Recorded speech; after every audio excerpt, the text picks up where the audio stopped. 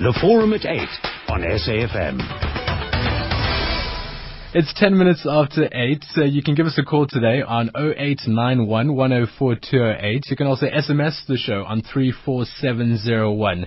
Today in conversation with Justice Edwin Cameron. Now, Nelson Mandela called him one of South Africa's new heroes. That was at the launch of his previous book. And now his latest book opens with a quotation from our former leader. I'd like to read it for you this morning.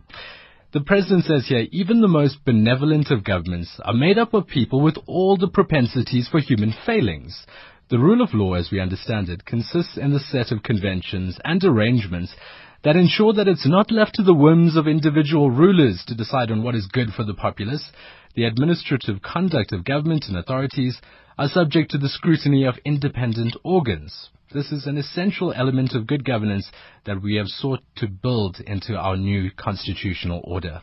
It was, to me, never reason for irritation, but rather a source of comfort when these bodies were asked to adjudicate on my actions of my government and my office and judged against. The former President Nelson Mandela opening the book, the new book by Justice Edwin Cameron. Now, I spent a few days with the book. It's a gripping read, a rather revealing account of one man's personal experiences with the law, told by a constitutional court justice who still to this day remains the only public office bearer on the continent to have publicly disclosed his HIV status. It's an honor to welcome him into my studio this morning. Justice Cameron, good morning. Thank you so much for joining us. Morning, Darshan. Wonderful to be with you and with your listeners. Was it important for you to open with this quotation in your book? It's pivotal, because the pivotal feature of our transition and of our country and of us as South Africans is, I think, the Constitution. And the Constitution says we have agreed standards and values and aspirations which are embodied in it, and we will be governed, all of us, judges, public, corporations, government, by those values. And that's what President Mandela was saying there.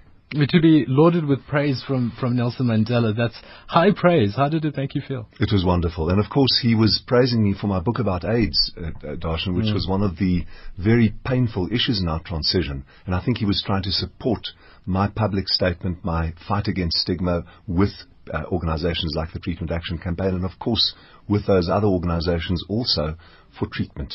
Well, let's get to today's book, Justice, a Personal Account. It's been available since the beginning of the month, I believe. So how's it been doing so far? Do you know? Well, my publishers are very pleased. They say that orders far exceed what they expected, and I hope people are finding it available. It's also available for people with Kindle and Android devices in case the bookshops don't have it. I see that. It is available on ebook. It was a little bit difficult to find it. I'll admit I had some trouble here in Johannesburg, but I did manage to pick it up on my way through Cape Town when we were returning from the State of the Nation address. So if you do have a copy, if you want to see it and you haven't seen it, just log on to Twitter. You can see the picture that I tweeted of my copy of the book. It's rather worn. I have had it for a couple of days and have gone through. It's a soft cover book, around 300 pages, published by Tafelberg, and is available at most good bookstores for around 220 Rand. How much input did you have into the actual look and feel of the book? Because it's quite something to look at. Yes. You've got to give your publishers, they're the professionals. They decided on the cover picture. One of my family members said, "You look very old." And the publishers said, "No, this as well." So I went with my publishers on that.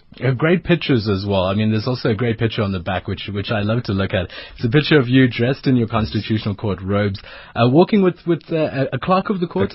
My law clerk was Siwe Day, who's now working in Cape Town at Gender Dynamics. And it's a lovely picture. It was taken from the top of the court's gallery, and Busi and I are in genuine deep conversation after a case, and we captured there, and it is a beautiful picture. So it's not a pose. This is an actual event that we're watching here. So you can have a look at the book. There's pictures on Twitter that I've tweeted this morning of both the back and the front of the book. I saw in the book Alison Lowry was your editor. What's it like to work with an editor? Well, she's a tough editor. She's very experienced, and it was a pleasure to me. And I, in fact, asked my publishers, I said, please get me some tough-minded editors. But as it turned out, both the editors they appointed, Hannes van Zyl and Alison Lowry, very much liked the text as they got it. Any arguments during the book coming out? None at all. Not at all. But, I mean, you say she was a tough editor, though. I can't imagine tougher than a constitutional court justice. I hope so. I hope so. So, but no arguments about the book. It was easy Not at all. sailing to go through. There was agreement about the contents and about the format. Very much so. One of the interesting things, I still want to get into the substance of the book, but one of the very useful parts of the book, and for those researchers, scholars, students out there, I think we need to mention this. There's an index of persons and an index of subjects. You got it put together by George Claassen, one of our great science journalists out there at Stellenbosch University. A very difficult task, I'm sure, that you placed on him here.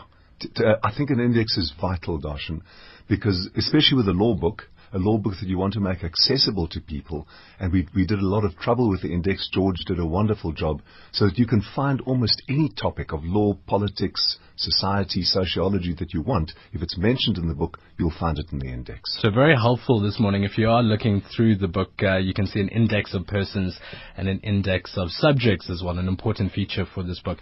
There's really no shortage of praise that comes in for your book, and you mentioned Sir Sidney Kentridge. It's one of the prominent quotations on here from the one of South Africa's incredible barristers. I think we can call him that. He played a leading role both in the 1956 treason trial of Nelson Mandela and the 1977 Biko inquest.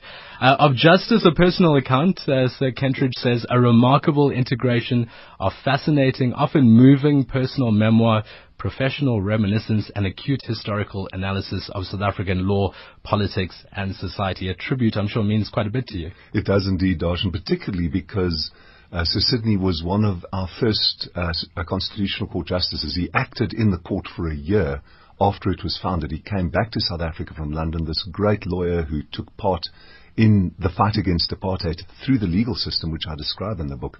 And, of course, his endorsement meant the more for that. What was your motivation to write the book?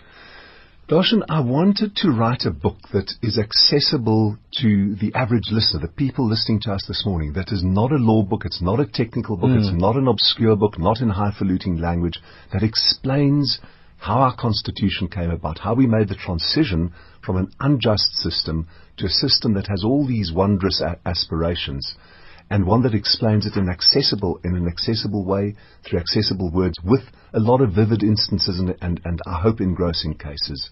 And that's what I tried to do, but I decided to put it in a very personal voice, so the reader has me right next to her or him all the time, explaining the cases, explaining my part in my own history as a person living with HIV, a gay man, someone who worked against apartheid through the legal system. That voice is there, but the real point of the book is to explain our wonderful Constitution. Well, if you do have a copy of the book or want to get a copy of it, if you open up to the contents page, divided into 7 chapters, broadly exploring what the Justice calls our big-spirited Constitution. And I want to get into that kind of discussion about our Constitution. From the very beginning, the Justice talks about the Constitution. It's clear that this is more than just some dry analysis of the Constitution. It's not very dense. There's a very personal experience with the law that's being told here. And in chapter 1, you start with 2 encounters that you had with the law, one more personal than the other. Tell us about those 2 experiences. Well, Darshan, my very first encounter with the law was just before I turned 8. My elder sister Laura had been killed in a cycling accident. It was a very traumatic time for me, my mother, and my sister Jeannie. And our father wasn't around. But he arrived at the funeral of Laura, and he came into the back row of the funeral chapel, but he was between 2 uniformed warders. And I thought he was in Zonderwater. I thought it was a rehabilitation center for alcoholics, but in fact, he'd been sentenced for car theft. He was a criminal brought to the funeral of his elder daughter and sitting between 2 warders there. This left a very profound impression on me. I describe it in the book. But the question it raised for me, what is the law? Is the law for punishment only, or is it something much more complex and something with much more creative and positive potential? And the law was something very different in the past. I want to quote again from the book. On page 25, the very beginning of the book, you talk about wrestling with judgments and others even more opaque. I used to wonder why judges couldn't write clearly and understandably. The most important job of a judgment is to be clear. The public whom it affects must be able to understand it.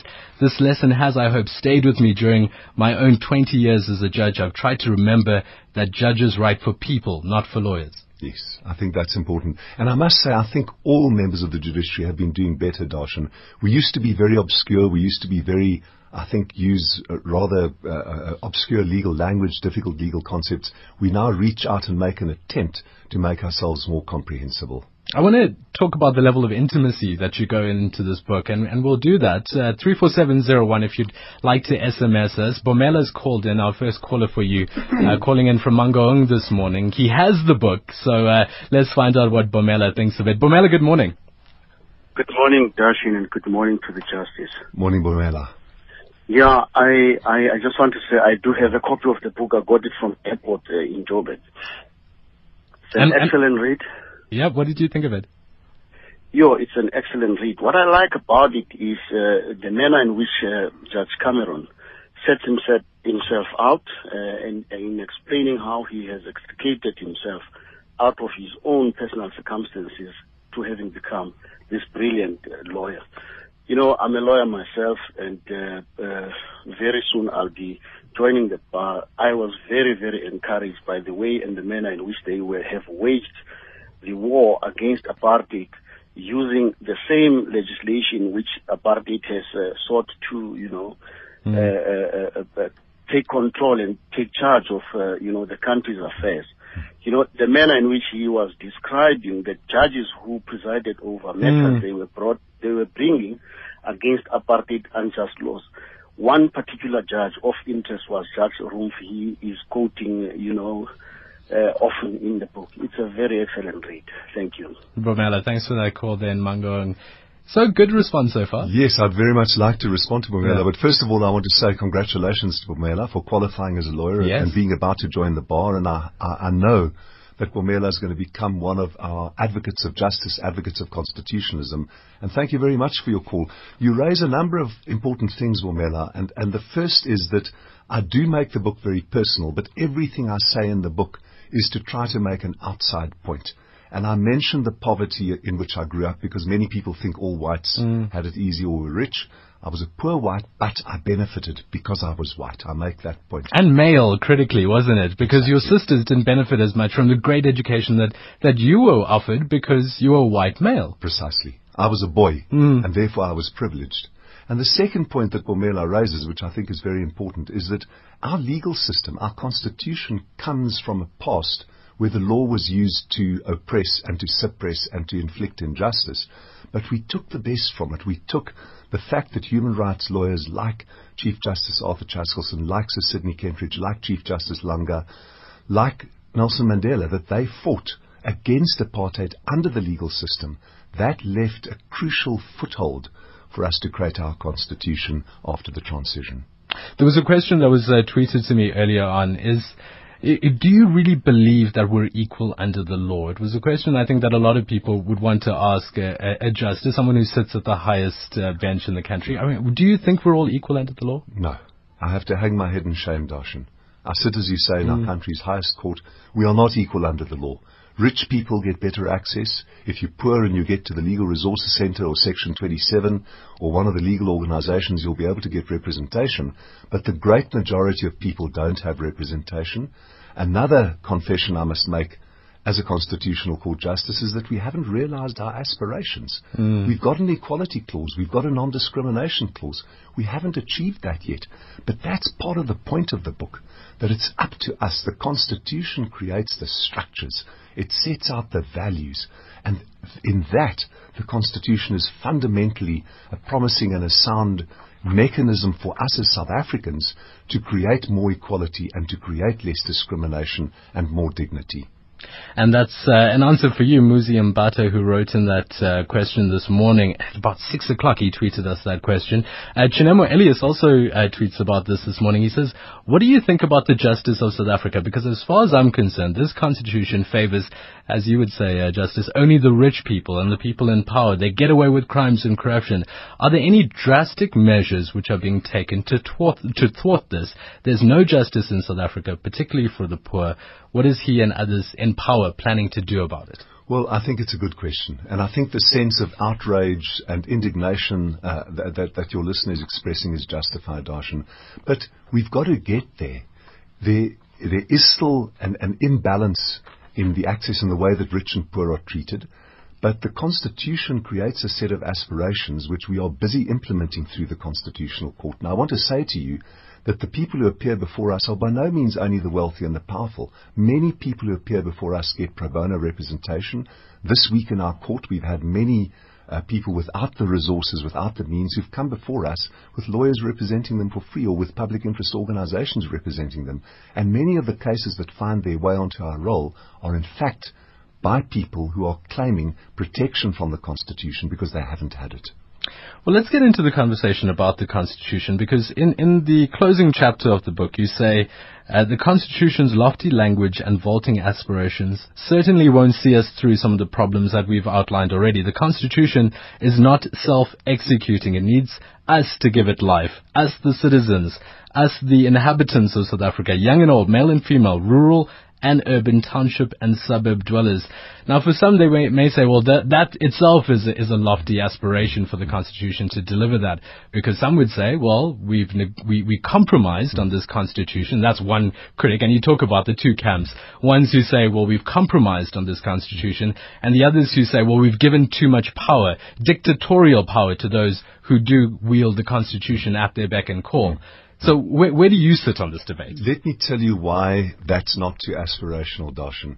One of the things we inherited from apartheid was a critical citizenry, a critical, skeptical, angry citizenry. Our people took to the streets almost every day towards the end of apartheid, and we've inherited that, and that's a good thing. So we have informed citizens, people listening to SAFM, people reading the papers, people following the social media, who are skeptical of government. And that's a good thing. They're skeptical of the courts. They're skeptical of the Constitutional Court. That's a positive thing. We don't have a quiescent, subservient, docile citizenry. And I'm calling us, all of us as South Africans, those of us who've got jobs like I have in the courts, those of us who are activists on the streets in organizations, political parties, I'm saying let's take what we have. We've got so much going for us. There's so much that's wrong. We can dwell on what's wrong, and we can spend the rest of the hour doing that. But we've got so much going for us. We only have to take it as South Africans and make it work. And the Constitution offers us the mechanisms, offers us the structures, and offers us the values. But if the Constitution's compromised as a start, for those critics, they say, how can we take something that's a compromised document and then try and build a future on it? In the book, you also quote Irvin Jim from NUMSA, and you say, here's someone that talks about property rights in South Africa, saying that here, once again, we've compromised on it. Yes, indeed, and it's a fair point.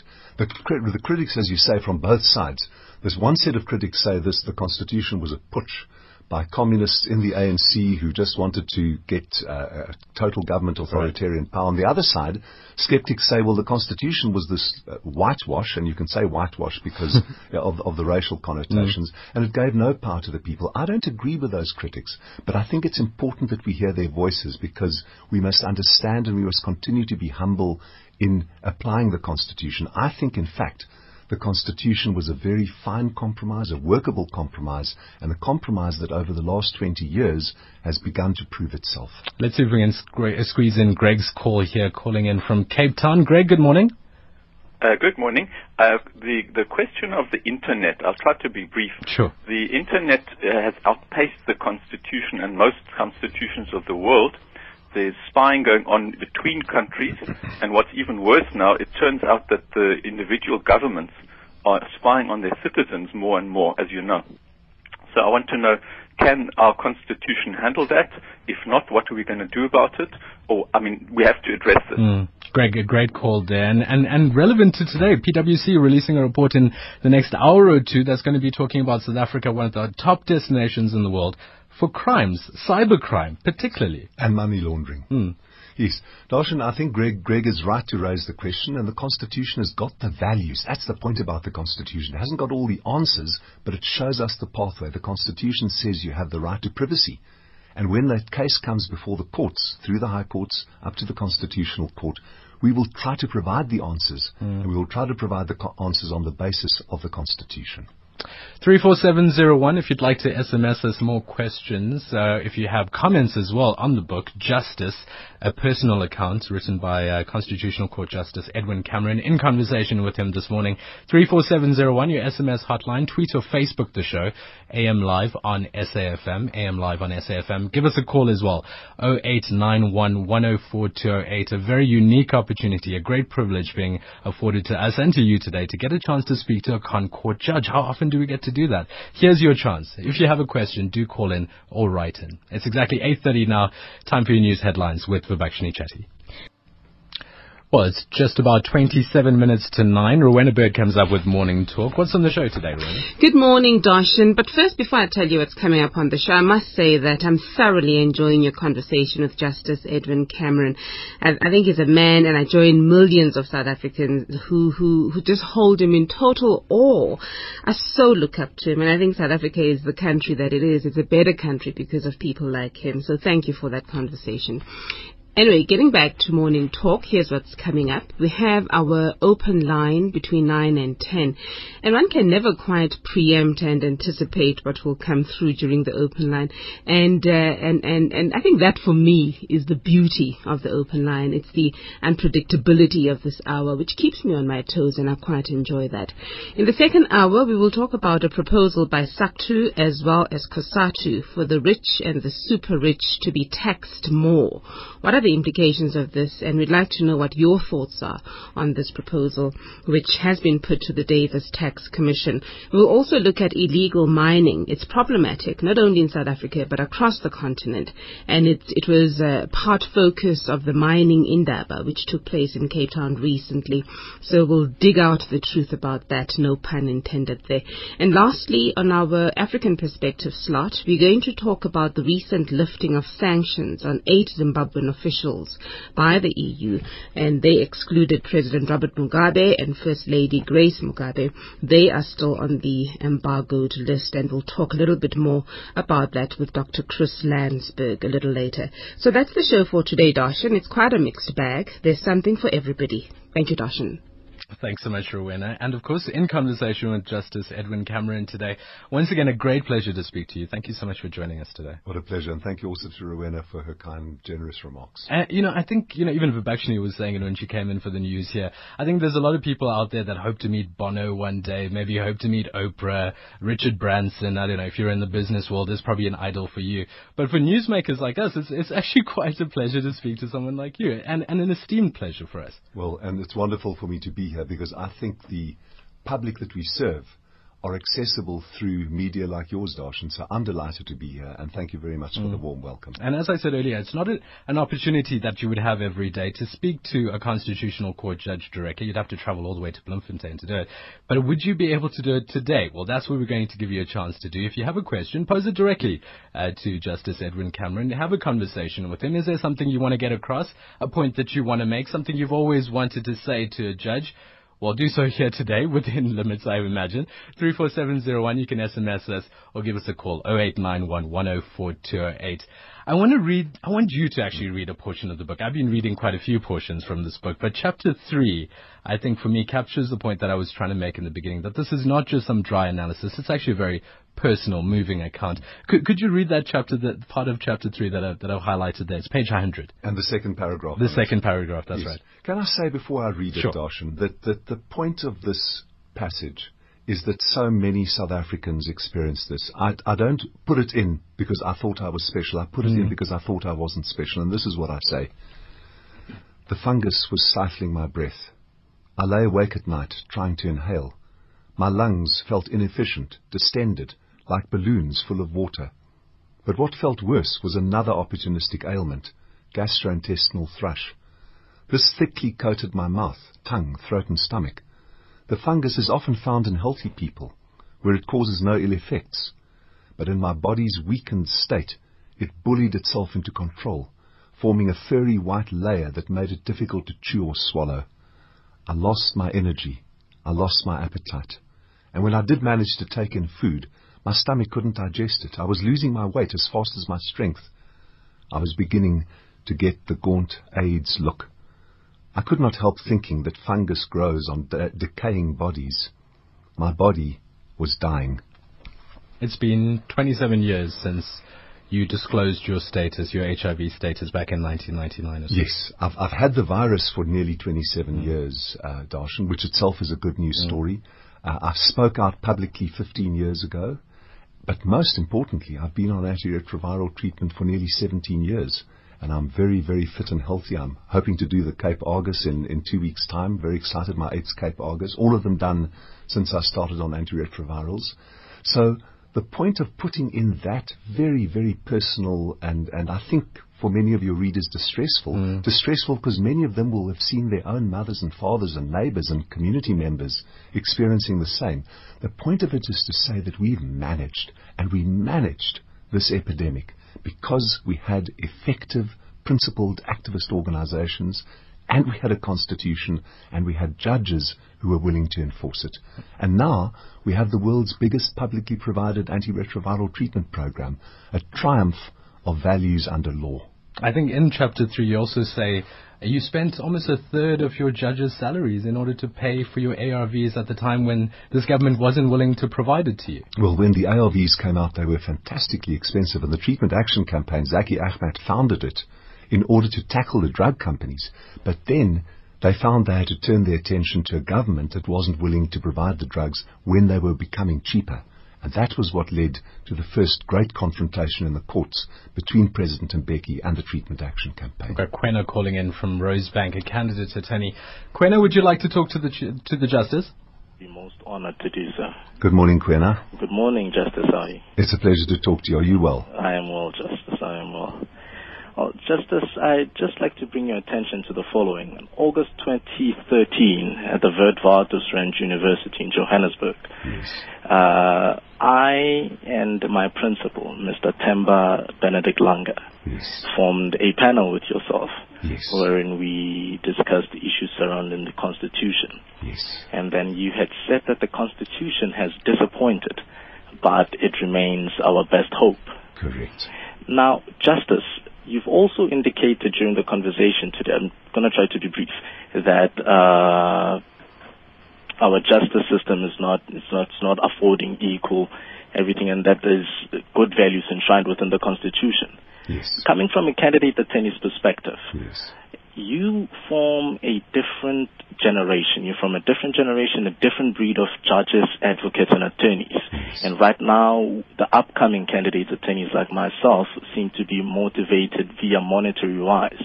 How then do we say that the very same values that have been enshrined in the Constitution since ever it came into force have to be engraved within us so as to better equip us to become the same breed, albeit in different times, as yourselves? Because the Constitution is there, it says dignity, equality, but we have justice and judges like yourself who said, listen, we are not only going to preach this, but we're going to live it. In this environment that we are currently under, motivated by the bling industry, motivated by certain things, we find it difficult as candidate attorneys to come from the same perspective and say, listen, we are for the law and not just for the silver and gold that comes behind it. Thank you for a wonderful thought, Kwena, and it's so central because you as a young candidate attorney are carrying the future of our Constitution. Unless you and your cadre, the young incoming lawyers, the young incoming activists, take over that struggle and take it into your hearts, then we will not have a constitutional future. But I believe that people like you, we have many people who are conscientious, who are determined to realize our rights. And Kwena, you raise the thing of money. I don't think money is shameful, but I think over-focus on money, over-focus on bling can be fun, we all enjoy it, but over-focus on it is difficult. And if we are going to have a legal system where lawyers are earning excessive fees, where lawyers are focused only on profits, fortunately we don't have that. We have many public interest lawyers, many lawyers prepared to do pro bono work, but we have to have more of them. And I think from what you're saying, Kwena, that we can create that. We can create that commitment and that spirit amongst our young lawyers as well. Kwena, how does that make you feel? I mean, to have those words from a Concord justice, speaking to you directly, how does that make you feel? And words of praise as well for you and your cadres. It definitely makes me feel good. I believe that I'm preparing an affidavit right now. It's going to be spotless. Quena, good luck. Wonderful. Thank you, Quena. Quena, I appreciate that call. Quena at Rosebank, candidate attorney. We've also got Anne in Mpumalanga. Let's take her call. Anne, good morning. Good morning, and thank you for the opportunity of speaking to the Honourable Judge. Good morning, morning, I would like Anne. first to congratulate you on your stance against AIDS and for AIDS. Thank you so much, I think Anne. you are a wonderful person, and a person who is actually a victim of it. I really think you are wonderful to come forward and give all that you have given in relation to the dispelling of AIDS in our country. We need more people like you, but you are great. I would like to ask you, as a judge, I'm not in any way connected with law, but what does worry me is the fact that we had 43 miners in Marikana who died for the sake of getting better wages. We're in a country where there's a big gap between the haves and the have-nots. Here is an opportunity of the mines to try and bridge that gap by paying these miners what they're asking for, because they're not asking for too much. If you have a family, 12,500 is nothing in comparison to what other people are living, and in comparison to the cost of living today. What is I hope you don't mind me asking, what is your opinion of the situation that the miners don't pay them out, and why the country, our president and our lawgivers in the country doesn't demand that they are given the proper wage? You know, Anne, I'm going to do a good lawyerly thing, and I'm going to duck your question. And the reason I'm going to duck it is because the Farnham Commission, my colleague Judge Ian Farnham, has been charged with looking at exactly that. He's not just charged with looking at the 43 deaths, the tragic deaths that you refer to, the police action, the involvement of the companies. He's also charged with looking at the social background. So I'm going to wait for his report. Oh, I see. Okay, no, I respect that, yes. Thank you, okay. Anne. And thank you so much, and thank you for being on our program today. Thanks for that call today, Anne in Mpumalanga. If you'd like to do the same, give us a call today, 0891 104 208. SMSs to 34701 if you're a bit intimidated to talk to Justice Cameron yourself. It doesn't seem like you're that intimidating. I can't imagine being when you're sitting at the Concord, though, it's like wearing a different hat. I imagine the robes and all of it. Exactly, and the whole formality, of course. And of course, the formality is useful because it makes sure that you focus solely on the arguments. There's no chit-chat. There's only pure argumentation. It's only the issues, only the litigants at stake.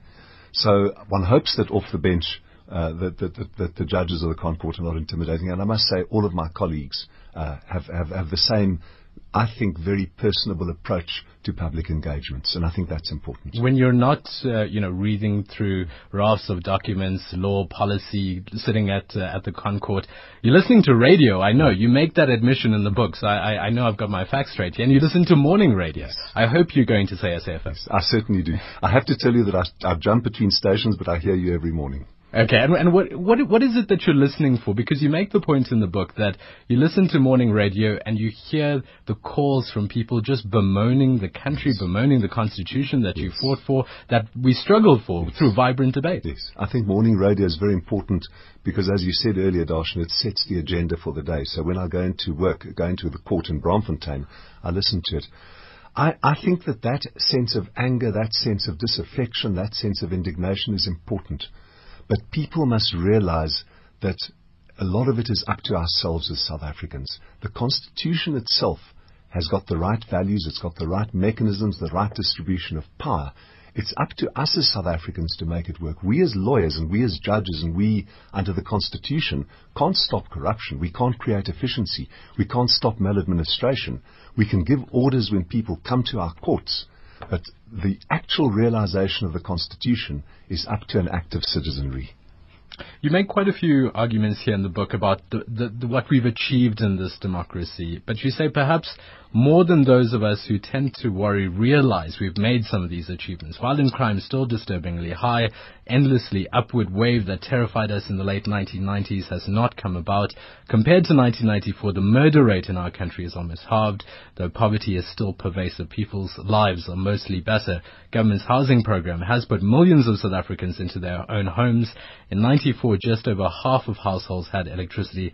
Now 85% do. In 1994, just more than 1/3 of 6-year-olds were in school. Now 85% are. So a lot of achievements that have been made through this constitution here in South Africa. But at the same time, there's critics out there who say, well, here's the problems and we need them fixed, and the constitution's not doing it. Well, the critics are right that the problems need to be fixed, and the critics are right, Darshan, that we're not doing enough. We are not where we should be. Now, isn't the Constitution, as you read earlier, is not self-executing. The Constitution doesn't say, here, South Africans, is a Christmas gift, unwrap it, there's your future, and live it right now. The Constitution offers a pathway to that future, and it's up to us to realize it. The important point that I argue for in the book is that the Constitution has basically proved itself for 20 years. It's only 20 years. It's still a teenager, just barely out of its teenage years. But the values in it, the mechanisms in it, and the judiciary that enforces it have so far stood the test of time. We've got Indile calling in from King Williamstown, an unemployed South African. Like 25% of us are out there. Indile, good morning. Thank you for your time. Hello. Hi, good morning. Welcome to the show. Yes, good morning, sir. I just want to understand if there any provision for, I hear that you are talking about mostly the criminal case. With me is the labor case, whereby I'm struggling to get my case heard by the labor court. Yes. When the Satau lawyers decided to take my case out of the roll. So is there any way that I can, because it's a case of unfair dismissal and it was supposed to have gone through to the arbitration. It did not. It was referred to the labor court, and the lawyer decided for his own reason and without the consultation to address the case. I think the judge can help me if I can get someone to assist me, because I'm currently unemployed and I cannot fund myself. Stay on the line. Let's have just. Well, Nedile, I'm really sorry to hear about the frustrations that you have.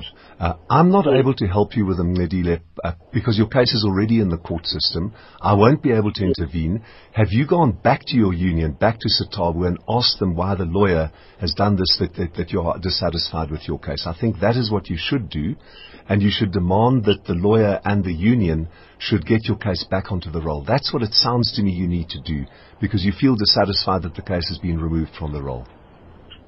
But I won't be able to help you with that, Nedile. Nedile, thank you very much for your call in King Williamstown. I imagine there's others like him out there saying, how can I access the courts? I don't know how. I don't know where to start. How do I even get a lawyer to defend me if I have an unfair dismissal case? What do we do? Well, it goes back to the point that Kwena, the candidate attorney from Rosebank, made earlier. We have to make the justice system more accessible. And the justice system is very difficult to access for most people, unless you're a member of a union or of an organization or you have a pro bono legal representation. It's very difficult to get your case to court.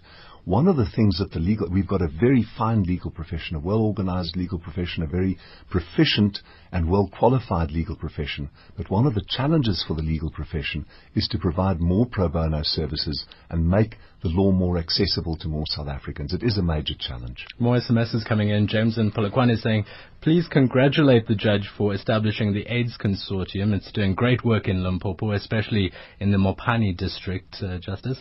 Khabo Maitisa writes in saying, good morning, Justice Cameron. What is your stance about Chapter 6 of the Companies Act 71 versus Chapter 11 of the U.S. Bankruptcy Act? I don't know if you have those books with you today, but constitutionally speaking, she's asking what you think of it. I hope that Khabo is joking. Khabo, I'm sorry. If you're not joking, I don't mean to minimize your question, but I don't have the on-air expertise to give you a sensible answer right now. Well, Khabo, what is your question based on? Obviously, there's some grappling between the two laws there. So just write in and ask us, what you'd like us to discuss here. Daniel in PE says, please ask the judge's view on greed, fueled rise in medical litigation, extortion, threatening to destroy our health system. I think Kwane also mentioned this aspect of, the calling is no longer there. It's the calling of money that seems to be pulling us into this profession. Well, of course, litigants who need lawyers, often the lawyers can overreach them. We've had cases before us where lawyers have charged exceptionally high fees, and sometimes a new area of litigation. It used to be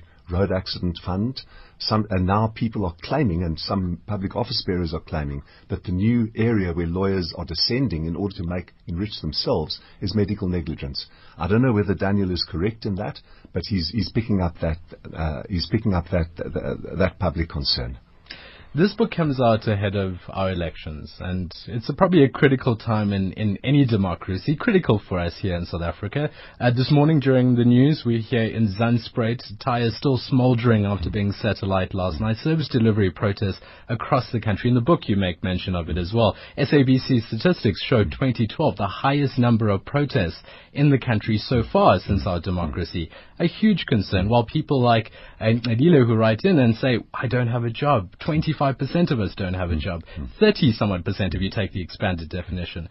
How critical is your book going into this election period, and does it help us understand a bit more the playing field that we're dealing with? I hope so, Darshan. I want to say something about the service delivery process. We see the rage, we see the destructive rage of people, and I think that rage comes partly because the people in those protests know that we should be doing better. We are failing them. We are failing ourselves. There should be better. There's no need for us to have this extent of poverty. We're a middle-income country. Our delivery should be better, and that is what I think is fueling the rage. But the important thing about those service delivery processes is that they're not asking for a replacement of the system. They're demanding that the system work better for them. So they're not a rejection of the government or the constitution. They're just saying to the system, we demand that you start functioning effectively, and that is not an unreasonable demand. We've got our final caller for you this morning, Fazisa, calling in from KZN this morning. Fazisa, where in KZN are you calling in from? I'm calling in from Ishawe. From Ishawe, okay. Yes. So what is your question for the Justice this morning? I'd like to find out what medication he's taking, because I'm HIV positive for 14 years. And I took medication for 18 months, and it was very, very bad for me. The side effects almost killed me. So what medication is he taking that he's been on for 17 years and he's fine? Oh, I'm so sorry to hear about the difficulty, Fazisa. I'm really, really sorry, because those side effects can be terrible, and I'm glad that you're very attentive to them. Fazisa, I'm taking a combination called Truvada and Nevirapine. It's 2 tablets of Nevirapine, 1 tablet of Truvada every morning. Truvada's got 2 drugs. The one is tenofovir, and the other one is a drug whose multisyllables I often forget. But that has worked extremely well for me. Most people don't take Nevirapine. They take another non-nuclear NRTI. But that's what I'm taking, and it's worked extremely well for me. Fazisa, I think the best thing you can do, though, is do consult a medical practitioner, because... Go back to your doctor, go back to your clinic. I did. And what did they say, Fazisa? I ended up stopping taking ARVs, because after doing research, I found out that Nevirapine causes the same symptoms that AIDS causes. No, Fazisa, I don't want to go into that debate now. I've taken Nevirapine for many, many years, and it's worked for me. I also took AZT for many years. I know people, there are skeptics out about that. My personal experience, and I can't speak as a medical authority because I'm not, has been that both those drugs have worked for me. But you need to find the drugs that work for you. Fazisa, I know a lot of us often rely on our own research, going home and Googling, but I think we need to rely on medical knowledge here. Go to see a medical practitioner. And if you're not getting the help from the clinic or medical practitioner that you're seeing currently, go for a second opinion. Go for a third opinion if you need to. Because that's what I've been doing. And what's worked for me was stopping the medication and focusing on nutrition. Well, Fazisa, all I want to say is that we had a recent tragedy with a very beautiful member of our public, Ms. Motsepe, who also stopped. I don't know the medical details of her case, but please be careful. I say it in your own interests. Please be careful. Nutrition alone does not work for AIDS. The only thing that works for HIV in the end is medication. I accept that we need to find the right combination for you, as Darshan says. Get help with that, but please, I beg of you, don't trust nutrition alone. Fazisa, thank you very much for calling in this morning, Fazisa and KZN. Let's, hearing her calling in reminds me of Gugu Dlamini. Now, here's a woman who also called into a radio station to talk about her HIV status. She did it on a Zulu language station. Exactly. And actually, the events that followed that was motivation for you to come out with your HIV status. On the 1st of December 1998, Gugu Dlamini spoke out on a KZN radio station, speaking out about her HIV status, and 3 weeks later, members of her own community stabbed and stoned her to death. And that was the trigger when I spoke out 4 or 5 months later, Darshan, about my own HIV status, because I thought if Gugu Dlamini, living so unprotected, can do it, me with all my privileges as a judge, my protections, my suburban safety, I thought I had to do it as well. But I might say, Darshan, that Gugu's daughter, Mandisa, is carrying on her work and doing it very powerfully. So Gugu's legacy, the terrible death she suffered because of stigma and fear, that legacy has been turned into a good news story by her own daughter. And I think that's a lesson for us as South Africans, that from the tragedy of AIDS, we have moved to one of the world's best publicly provided antiretroviral treatment systems. And that shows what we can do as South Africans. That success was achieved through the Constitution and the courts and through civil activism. But it shows what we can achieve in so many other areas as well. It's up to us. Homosexuality on the African continent, a key issue today, as we see Uganda, for example, now banning homosexuality, following in the steps of Nigeria and other African countries, Gambia as well. And there's been volatile comments made by the leaders of these countries against homosexuals. There's really a war that's approaching many homosexuals in Africa. We're not a friendly place for homosexuals. What's your thoughts and stance on this? It's a terrifying thing that's happening. There's a terrible backlash against the growing voice of gays and lesbians in Africa, Darshan. There's legislation, as you mentioned, Nigeria. There's legislation in Uganda. The only good thing about this is that I believe the closet doors will never be closed again in Africa.